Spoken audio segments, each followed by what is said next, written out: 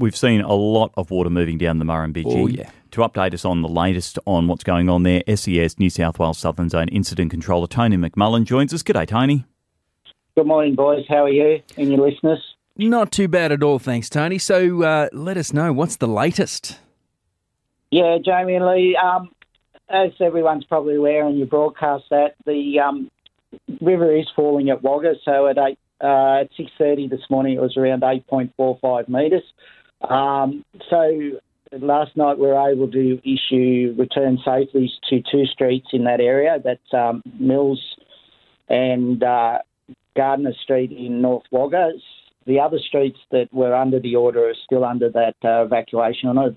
But, things are looking good that we will have crews out there this morning to clear those, inspect those streets and access to those houses and the damage so people can return safely. But those orders, I need those crews to go out today and do those inspections before I can issue people to return safely to their homes. In terms of clean-up, is there any community support needed with that? Guys, at this point, we haven't seen much damage to properties at this stage. It's just access to the roads and access back into those properties. I do encourage people to call 132 500, the SES number, if they have any damage to their property, so we can get crews out there to assess and then provide assistance through the community. I know, Tony, when we spoke yesterday, we touched on what people downstream from Wagga can expect. Has that changed at all today? No, guys. At this stage, the river is moving down towards Narrandera, the floodwaters down that way. We're expecting moderate flooding down there, and that's starting to occur now. So we will be moving SES resources and that focus as the river moves south, and keep an eye on what the communities need along that river system between as the water moves down through Narrandera, Darlington Point, places like that. The river is dropping, but dropping slowly. What's this mean for road closures around the region? Yeah, guys, just need people to be aware that the river is only falling slowly at this point. So some roads are still being impacted and closed.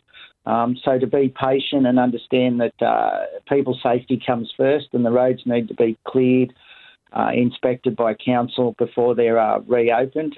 That might take a little while, but I do know that all the emergency services and partners are working towards getting everything reopened again, as long as it's a safe way of doing so.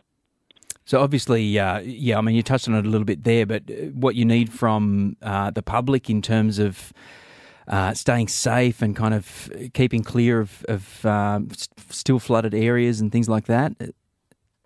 Yeah, I still encourage people to check the websites for road conditions, weather conditions, and the SES websites for any updates. Never drive, ride, or walk through floodwater